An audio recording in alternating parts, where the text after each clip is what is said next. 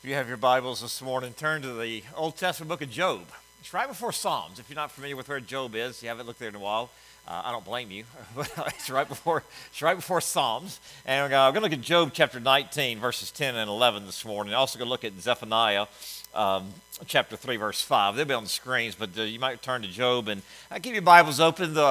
Really praying the Lord to kind of bring some verses to your mind as we look at them this morning, praying for God to remind us of some things and to show us some very specific things this morning as we talk about our series on activating agreements. That all through the day you hear voices, you have thoughts, and some of these thoughts are true on agreements, some of these thoughts are not true, and you either agree or disagree with them. Okay? Satan lies to you, and he wants you to agree with them. Jesus tells you the truth. He wants you to agree with him. And whatever agreement you made activates something in your life. It activates life or it activates death in your life. And I mentioned last week, one of the things I want to do, love for you to be able to do, is to spot these lies quickly and to spot the truth quickly. And I talked about hiking out in the woods down in the forest, and the snake was in the path in front of me, and my body stopped before I really could process what it was. I was kind of hoping I was done with that. I was hiking in the woods this last week,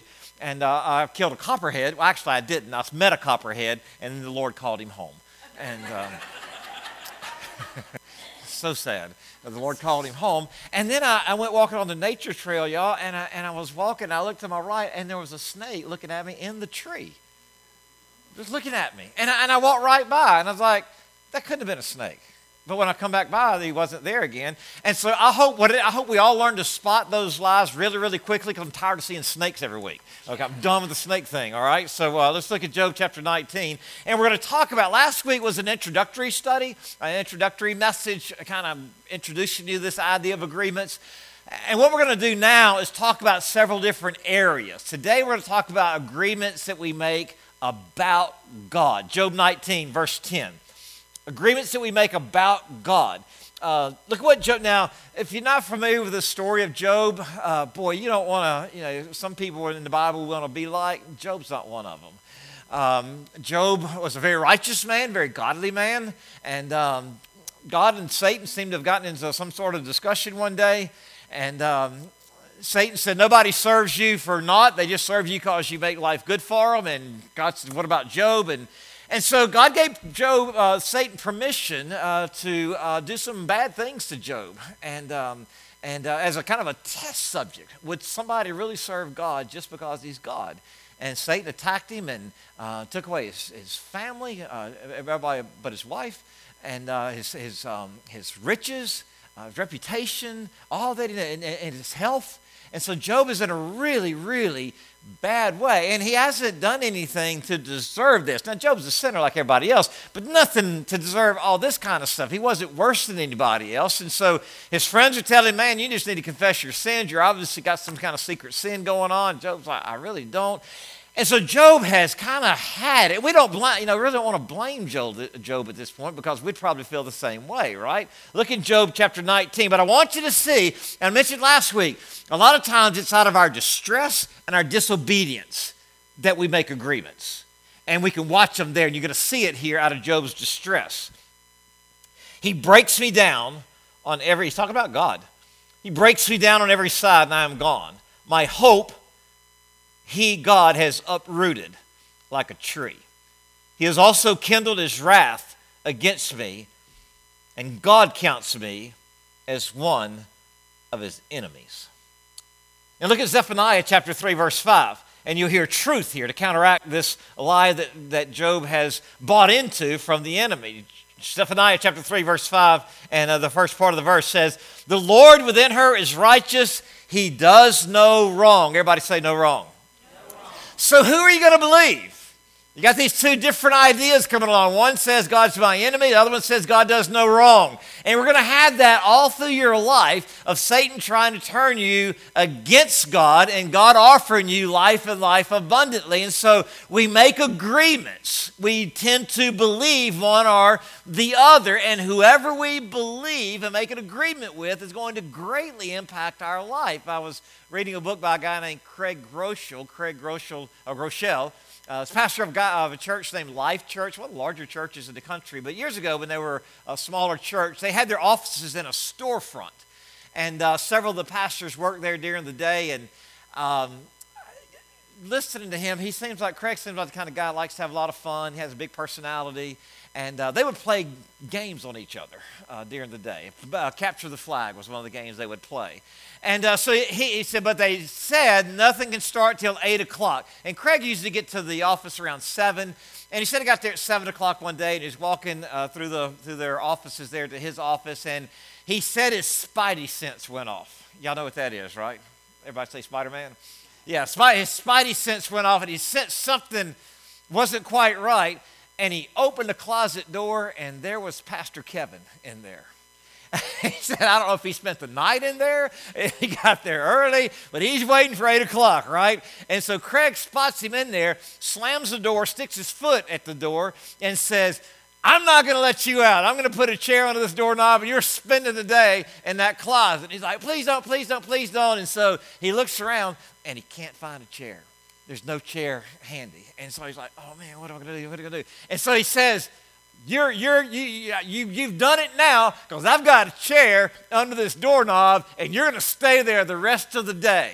And guess what? He believed him.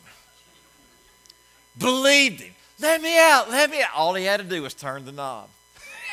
Let me out, let me out. Don't let me stay here. And so he left him in the closet because he had a premarital counseling appointment at 8 o'clock. So at 8 o'clock, he's in the premarital counseling appointment. He said about 8:25, he hears something in the ceiling. Sounds like something's crawling around up there.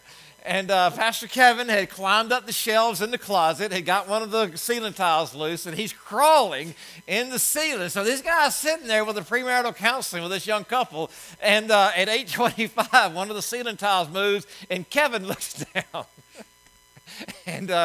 And so Pastor Craig says to the I don't know what this poor premarital counseling couple is thinking. I mean, what in the world? He says, I'm sorry you're trapped. I'll call the fire department as soon as I get done. And he went back, and he stayed in there till they wouldn't let him out. Why did he stay in there? He believed a lie. He made an agreement with a lie, and he was trapped when he didn't have to be. And that's where a lot of us live. We have listened to the enemy say, you're trapped. You're trapped. You can't have a good marriage. You can't get free of your addictions. You can't have real joy or peace in your life. It's not for you. You can't have real meaning. You can't have good friendships. Your life's not going to mean that much. Your life really won't matter. And if you believe it, you've made an agreement, and it becomes true in your life. It's not true, but it becomes true in your life. Why? You never turn the doorknob. You never listen to the truth of what Jesus said. What is the truth of what Jesus says?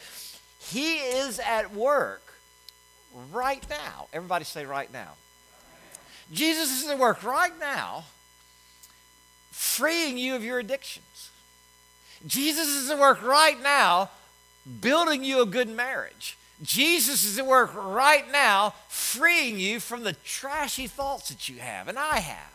He's at work right now, freeing us from the anxiety and fear that traps us from living the life of freedom and testimony he wants. He's freeing us from these things right now. Who do you believe?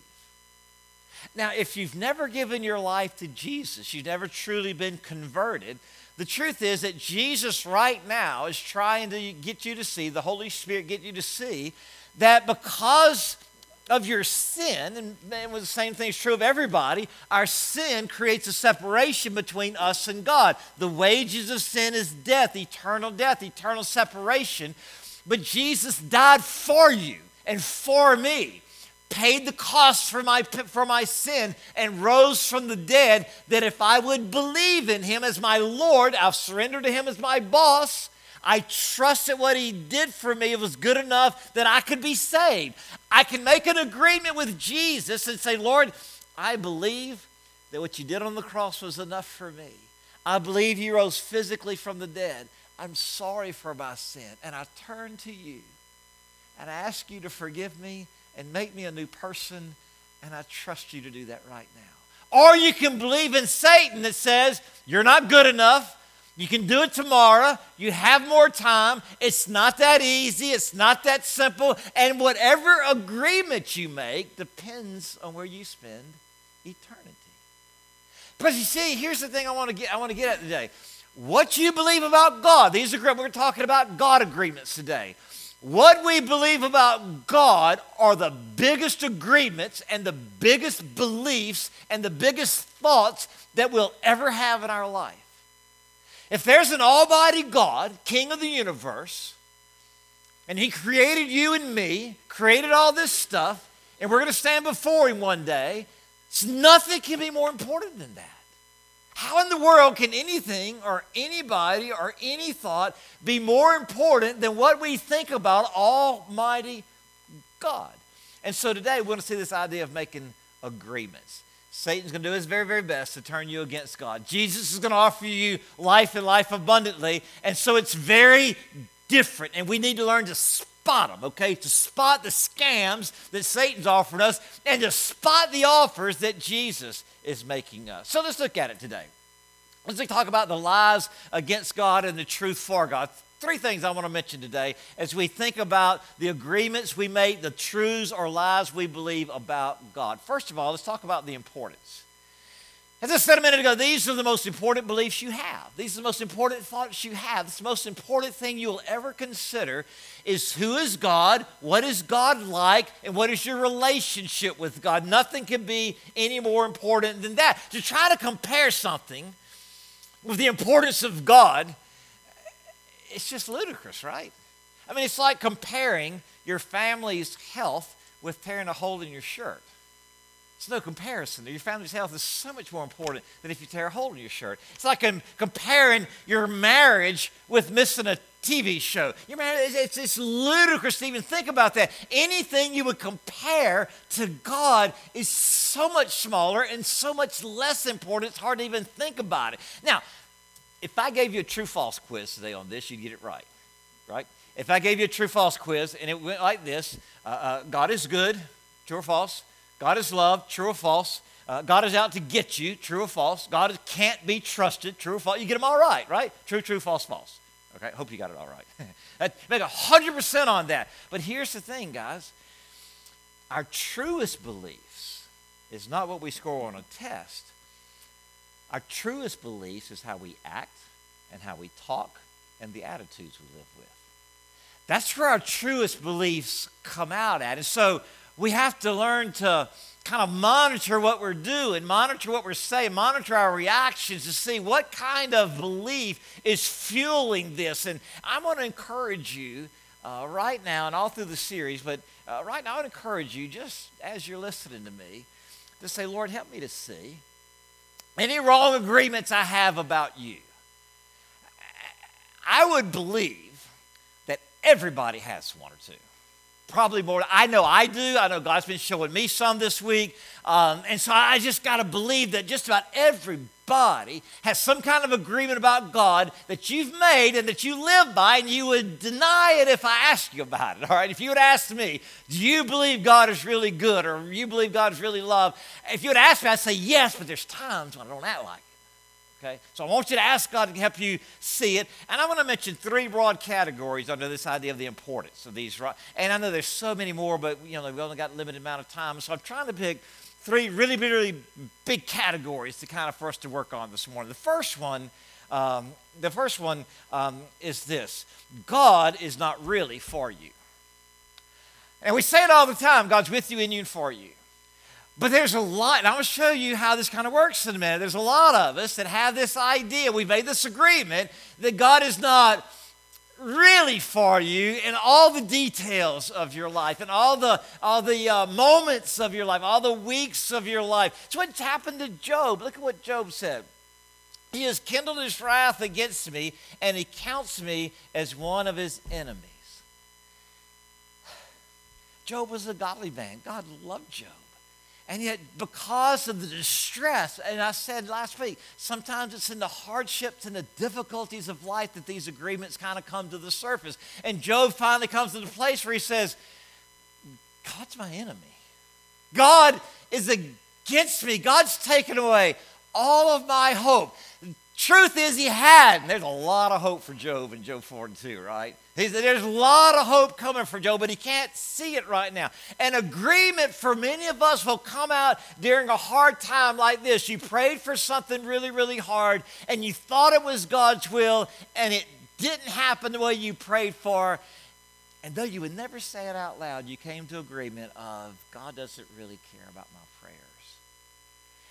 And you wouldn't say it, but the way you pray gives you away. The way you pray kind of half-heartedly, not with a lot of faith, not with a lot of love, kind of treat God as kind of distant, kind of gives you away a little bit. Something happened to you that wasn't really your fault, and it hurt you deeply. And you wouldn't say it out loud, but you think, God really loved me. God's really for me. He would have not let that happen to me. Something devastating happens in your life, and you know God could have stopped it. And you suddenly make an agreement with the enemy. Boy, if God really loved me, he wouldn't let that happen. God's really for me, he wouldn't have let that happen. And that's what happens is that Satan whispers in your life. He whispers to you, God is not really for you. God is really not going to come through for you. God is not involved and he doesn't care. Agreements about God like this come out in statements like this. Where are you? And why aren't you helping me? You ever said that? Where are you and why aren't you helping me? I'm not saying that's a bad thing. All of us feel that way sometimes. In fact, it can be a really good thing because what? It helps you see that you're making an agreement with the enemy and you can break. If you see it, you can break it. Second lie of the enemy, God's way is not really best. Once again, Job says what? He counts me as his enemy. And you would have a hard time if you went to Job and said, Job, God's way is best. And Job would be like, there ain't no way you ever get me to believe that in 1,000 years. Now, look at what I'm living in now. If Job could see 1,000 years into the future and how God blesses his life and how God uses him to encourage people over thousands and thousands of years, Job might agree with you today. I don't think Job's going to agree with you on that day. And so he makes this agreement that God's way is not really best. And this comes out in your disobedience. Watch this. Why do you disobey God? Why? A lot of the times you disobey God, and this is something you got to ask God to show you this because Satan is a liar and he's a scammer and he's trying to go under the surface. He's trying to stay under the radar. The lie he's got you to believe a lot of times is, I know a better way than God does. Why would you disobey? Why would I disobey? Well, because I think if I do this, I'll have a little more fun. I'll have a little more relief. Enjoy myself a little more. Life won't be quite so hard. And so what I'm saying is, I think my way is little. And Satan doesn't want you to think that out loud. We're trying to expose him now. It just comes out in our lives, right? It just comes out in our lives in disobedience. Similar beliefs. The Christian life is boring. What does that mean? God's way is not really best. The Christian life is too restricted. The Christian life takes all the fun out of life. Now, let me just say this. I have said before that if you sin and you don't have fun when you sin, you're doing it wrong. Okay. There is some fun in sin. Now, as a Christian, you can't enjoy it like you could before you became a Christian. But let me say this. If you're trying to follow Jesus and you're not ever having any fun in your life, you're doing it wrong. If it's always boring, you're doing it wrong. You're doing religion. But you're not really doing life with. Now, it's not always fun. It's not always enjoyable. Sometimes it's really, really hard. But any life is hard sometimes, right? Right, any life is hard sometimes. Let me mention once more, and that is this. God is not worth being inconvenienced about. God is not worth me being inconvenienced, okay? God's not worth me being inconvenienced. So we read about Job's heartache and we think, man, I don't want to be inconvenienced that way. You read about Paul and Silas. We talked about this past Wednesday night. These two guys are on a mission trip. They're starting churches. They're leading people to Jesus. They're doing great things. They speak to a demon-possessed slave girl, and she is set free. And because they do the right thing, they take them before the authorities, they take a bundle of rods, and they beat them black and blue.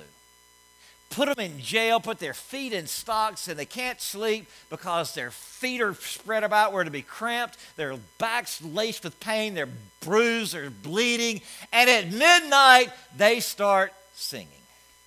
Aren't you glad we've got a singing faith? We have a singing faith because we know that God is really for us and God's way really is best and God is worth being inconvenienced about it. We can sing at midnight when we're hurting. That's the real truth about it. But if you're not careful, you'll think, what? God's not worth being inconvenienced. I think I'll just stay and watch church online today. Now, I know some of our people are very sick, and we love them watching online, and we are so glad they can watch online. And I know Hopewell people would never do this, but people at other churches, sometimes they say they just stay at home because it's easier. Really, just can't be inconvenienced to get dressed and come to church. Can't be inconvenienced enough to give a one-word testimony. It might look embarrassed, might be hard, probably encourage an awful lot of people. Can't be inconvenienced to teach a class. That's a lot of work, a lot of preparation, Yeah, it is. If I agree to do that kind of ministry, I might have to give up from some of my free time. I might have to give up a Saturday. Yeah, you might. If I tithe, I may have to cut back on my eating out or the size car I drive. Yeah. And here's the thing. You may be getting defensive right now, and I hope some of you are, really. I really do. Because that shows the agreement. That shows the agreement that God is not worth me being inconvenienced about. I want God to give me a comfortable life. I was talking to a pastor friend of mine, and he said an older guy in his church got saved, a guy that was, he got saved when he was like 70, 71, 72 years old. I didn't say an old guy, I said an older guy. That's a little bit older than most people get saved, right? And he said that he got saved when he was about 70, 71 years old. And he said, in my friend's word, he got the full dose. Y'all understand what that means? He really got saved. He went all in. He went all in. And he'd never been in church before. So he's all in with Jesus, right? And he's looking around. And he doesn't feel like everybody else is all in. And it bothered him. And he finally asked his pastor one day, he said, "What's wrong with these people? This is serious." People that are all in sometimes feel like saying that. This is serious. Our testimony, our church, it's his church, but what we do with church, what we do with our testimony, how we live our life, this is serious stuff. What people believe about God is the most serious thing in the world. In fact, the guy got so frustrated, he told his pastor, he said, "I'm going to another church." And he said, "You're welcome to go to another church, but I'm going to tell you this, you're going to find the same thing." You're going to find some people who are in love with Jesus and some people who are not. Second thing I want you to see, not only the importance, but I want you to see the impact of this now, okay? The impact of making wrong agreements about God and the impact of making right agreements about God. What we want to do is to see how these, and we're going to use the same three things, and see how they will impact our lives. So first of all, God's not really for you. God's not really for you. Now, if you make that agreement, as I said a while ago, it runs under the surface. You have to really ask the Holy Spirit to show this for you. But if you believe that, what impact does this have on your prayer life? If you don't believe God's really for you, you're not really going to want to pray very much, are you? You're not going to really want to pray very seriously. If you believe that, how does that impact your worship? Go to church, what I'm supposed to do. But God's going to feel very distant. God's going to feel out there. When you pray, you're hoping your prayers get through the ceiling, getting higher than the ceiling. When if you believe God's really for you, he's right here. He's right here. Well, what kind of witnessing are we going to have if you don't think God's really for you? I mean, you're not really going to be excited about saying, "Hey, man, following Jesus is the best thing that's ever happened to me," if you're not living like that. You're not believing that. Truth is, when Job's life, when he says, "I have no hope and God's my enemy," all this stuff that happened to him, the truth is Satan did all that. An enemy did. God didn't do that. He gave permission, but Satan is the one that did that. So what's the truth? What's the agreement that you can make with God about this? Here it is. Here's one of my favorite ones. Psalm 84, verse 11. For the Lord God is a sun and a shield. The Lord bestows what? Favor. There you go. Look at it. God bestows favor and honor. Watch this. No good thing does he withhold for those whose walk is blameless. That's the truth, okay? That's the truth. You can say, Lord, thank you. It seems like you're not for me. It seems like you're not really helping here. But I thank you that your word says, no good thing do you withhold for those who walk uprightly. You can use Romans 8:31. What shall we say then in response to these things? If God is for us, who can be against us? So anytime that thinking starts to show itself that God's not really for you, you speak truth to the lie. And I want to challenge you this week. Here's your weekly growth suggestion. I mentioned last week. A guy named Craig Rochelle, he's one I talked about earlier. He said that when you are facing these things, that you are to write it, think it, confess it until you believe it. So here's what I want you to do in your weekly growth suggestion this week. I want you to think about that lie that God has shown you that you've made with the enemy. Find a Bible verse, find truth, and then speak that truth to that lie this week. Okay? Find your Bible verse. What I've been doing this week, first thing I wake up every morning this week, probably 5 mornings this week, first thing I've said when I woke up is, Lord, thank you that you don't withhold any good thing those who walk uprightly. Start the day that way. And I want to challenge you to say it out loud 3 or 4 times a day. If you don't remember this is in the weekly growth suggestions on the back of your bulletin. Don't forget, 3 times a day, if not more, every day, speak the truth that you need to speak. You might get one here in a minute. Second thing I want you to see, when we talk about that God's way is not really best. God's way is not really best. You know, I can have more fun. I'll be liked more. People won't be mad at me. Satan wants you to disobey. And the way he's going to get you to do that is not just to say, look, if you disobey me, all these horrible things are going to happen to you. He's a lot better salesman than that. God's way is not really best, you know. And the truth is you can have some temporary fun away from God. You can have some temporary relief, but it is not going to be in your long-term best interest, right? It's not going to be in your long-term good. Psalm 119, verse 68, you are good and do good. You are good and do good.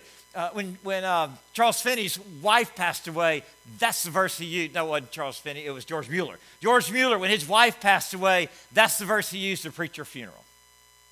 God is good and he does good. God is good and he did good in giving me my wife. He did good and let me stay with her so long. And he did good taking her when he did so she could be in front of the Savior the rest of eternity. God is good and he does good. And see, here's what Satan wants you to do. He wants you to see some rich person, famous person, and you think, man, if I had what they had, if I had their money, if I had the ability to do things, I'd be happy. Boy, I'd have it made if I had what they had.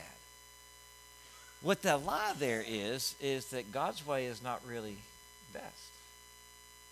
The truth is, matter, you're a lot better off here with Jesus than you are out there with what they have.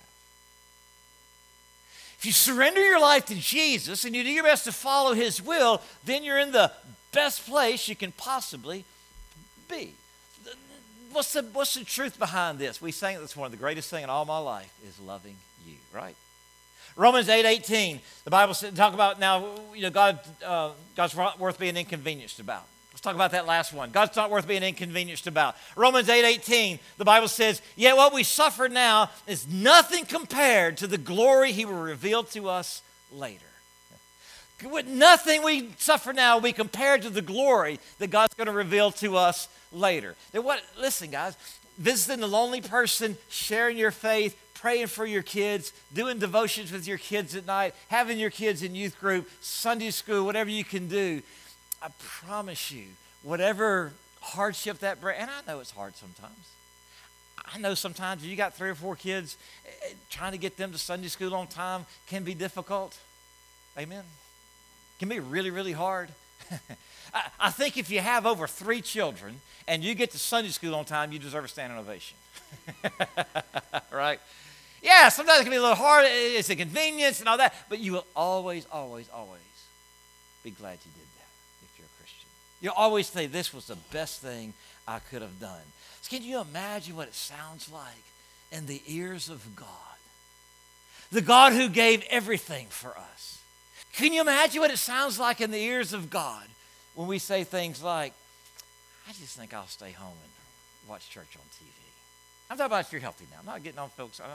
Please don't anybody feel guilty if you're sick and you're at home. Can you imagine what it feels like for someone to say, give 10% of my money to the church? That sounds like an awful lot. To the ears of the God who gave us all for you. If I say something about Jesus, they might think ill of me. They may make fun of me. They may not like me. I may get disinvited to something. Can you imagine what it sounds like in the ears of the God who sacrificed his son? And there's such small inconveniences that sometimes we will back out of and say, just keep your religion to yourself. Let me give you a couple of truths, and these are some better bargains than dirt cheap, okay? Better bargains than dirt cheap. Look at Hebrews 13:16. Hebrews 13:16. And do not forget to do good and share with others, for with such sacrifices God is pleased. Look, do good. Even if it inconveniences you, why? God is pleased. Do you want to please God? It's the battle of rock here. Psalm 19:17. Whoever is kind to the poor lends to the Lord, and he will reward them for what they've done. That's a pretty good verse, isn't it? Do you want the Lord to reward you? Then you give the way God wants you to give. One more. Psalm 23:1. The Lord is my shepherd, I shall not want. That's a good one to say every morning. If you don't have a good truth to say every morning, you wish you wake up in the morning and say, Lord, I thank you that you're my shepherd, and I don't lack anything. I lack nothing. No good thing will you withhold for those who walk uprightly. You see, what I'm trying to do in my own life, and what I want to encourage you to do, is to take God seriously. To take the picture that the Bible gives us of God and say, I believe that's true, and live that way. Because here's the thing. If you've been drifting off, come back here. I want you to hear this real quick. If you've never been terrified in the presence of God, if you've never been so thrilled, you want to dance and sing and shout in the presence of God, you may be worshiping an idol. Let's think about it. The God who rained down fire and brimstone on Sodom and Gomorrah, you can play around with him. When the Bible says it's a terrifying thing to fall in the hands of the living God, you look at the God of the Bible, and it says the fear of the Lord is the beginning of wisdom. And I don't mean so scared you can't come to him, but I mean your knees ought to shake once in a while when you take the idea of this is the kind of God that I've offended. And then you take a look at the God that you've offended, gave his son, completely wiped out all of your sin. Absolutely no condemnation for those in Christ. That is not something to yawn about. That's not something to fall asleep with. That is something that you ought to have some kind of reaction to. So I want to encourage you to learn to react to what God, the truth that God is giving us. Last of all, let's identify. Think about your thinking. Monitor your thought. Ask God, what is the biggest lie I'm believing? What's the biggest truth I can respond to it with? Think back this week over your thoughts, over your reactions to people, over your conversations with people, over your opportunities to share Christ with people. Think back over your week this past week and just ask yourself, Lord, was I believing you weren't really for me right there? Or did I buy into it? Was I believing you weren't being worth inconvenienced about, or did I buy into that? Lord, did I really believe your way is bad? Is there a truth? Is there a truth that we talked about that I really need to start speaking out loud and agree with you and say it? If God is for me, who can be against me? Say it out loud. Speak truth to the lies that Satan gives you. I was reading a book this last couple of weeks, and it's a book about the Jesus Revolution. Some of y'all seen the Jesus Revolution movie. Some of y'all been in the Jesus Revolution movie. We actually have the cast of the Jesus Revolution here. They'll be giving autographs afterwards. Actually, a couple of our church members did get to go to Mobile and be an extra in the Jesus Revolution movie. And of course, you know movies, they're not always exactly true to the story because they've got to build a story. But I'm reading the book that gives the true story to it. In the book, one thing that was fascinating to me is that all started with Chuck Smith's wife, Kay. You don't see that in the book. And I'm not saying it all started with them, but the Jesus Revolution story that with Chuck Smith and Lonnie Frisbee and all those guys. A lot of that started with Kay. She was watching the news, and these hippies that had been up to San Francisco, and they had been up there for the great summer of love, and drug, sex, and rock and roll, make love, not war, all that kind of stuff. And of course, the summer ended. Now, here's the thing. If you want, free love and free drugs and all this kind of stuff and living communes and all that, the problem comes when if nobody's working, you run out of money. And so all of a sudden, these guys are digging through trash cans, trying to find something to eat.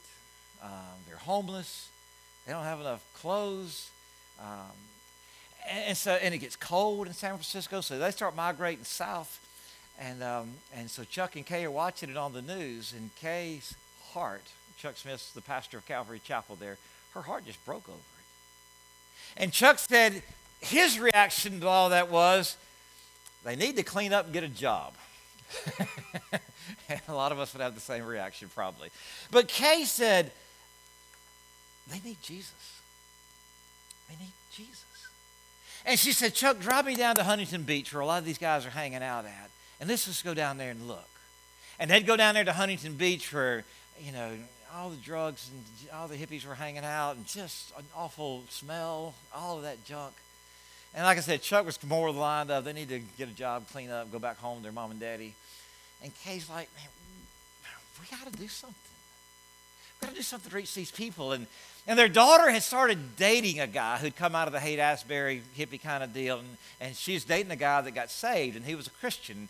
And so they asked her boyfriend, said, we've got a heart to reach hippies, and we don't know any. Will you bring us a hippie? We want to meet a hippie. We don't know any, and they're not going to come to our church. And so, would you bring us a hippie? And so he said, yeah, I'll bring y'all a hippie one day. And so, several weeks later, knock on the door, open the door, voila, there's a hippie. And there's this guy, long hair, beads in his hair, the tie-dye shirt, the bell-bottom jeans, the sandals on his feet, the whole kind of thing.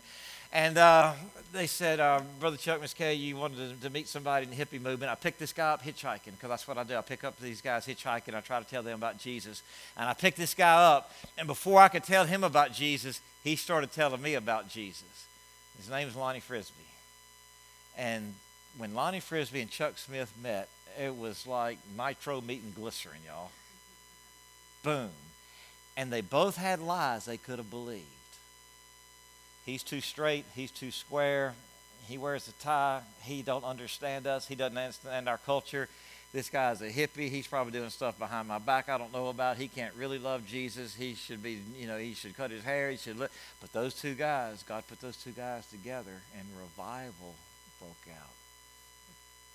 And out of that, they ended up baptizing sometimes hundreds a week at Pirates Cove. Because what? They saw truth, and they agreed with the truth, and not with the lie that Satan tried to divide them with. So you may be here this morning thinking about getting saved, thinking about full surrender of your life, thinking about being involved in Sunday school. Would you make an agreement with God this very day? Would you stand, please, with heads bowed and eyes closed? With heads bowed and eyes closed, and we're looking around, I want you to pray and ask God today, is there any agreements that you need to break? Any agreements that you need to break this morning? The way you do that is you just say, Lord, I've been guilty, not all the time, but some of the time I've been guilty of believing this, and I know it's not true. And so, Lord, in Jesus' name, I renounce it. Lord, in Jesus' name, I renounce that agreement, and I choose to believe you, that your way is best, that you are for me, that your truth is real truth, you're worth being inconvenienced over, that your plans are too good to miss, that no good thing do you withhold for those who walk uprightly. If you be for me, who can be against me? And all these things I overwhelmingly conquer through Christ who loved me. Greater is he that is in me than he that's in the world. There's no condemnation for those who are in Christ Jesus. Whatever truth you need to grab onto, grab on. I encourage you, grab onto one that you can just speak out loud. You don't have to memorize that word perfect. The one truth that you can speak out loud to those lies that come your way this week. And so, Father, I pray right now that you speak to our hearts and set us free. Jesus, you came for freedom and to set us free. Lisa, play softly this morning. Lisa, play softly. I don't know where this lands with you this morning.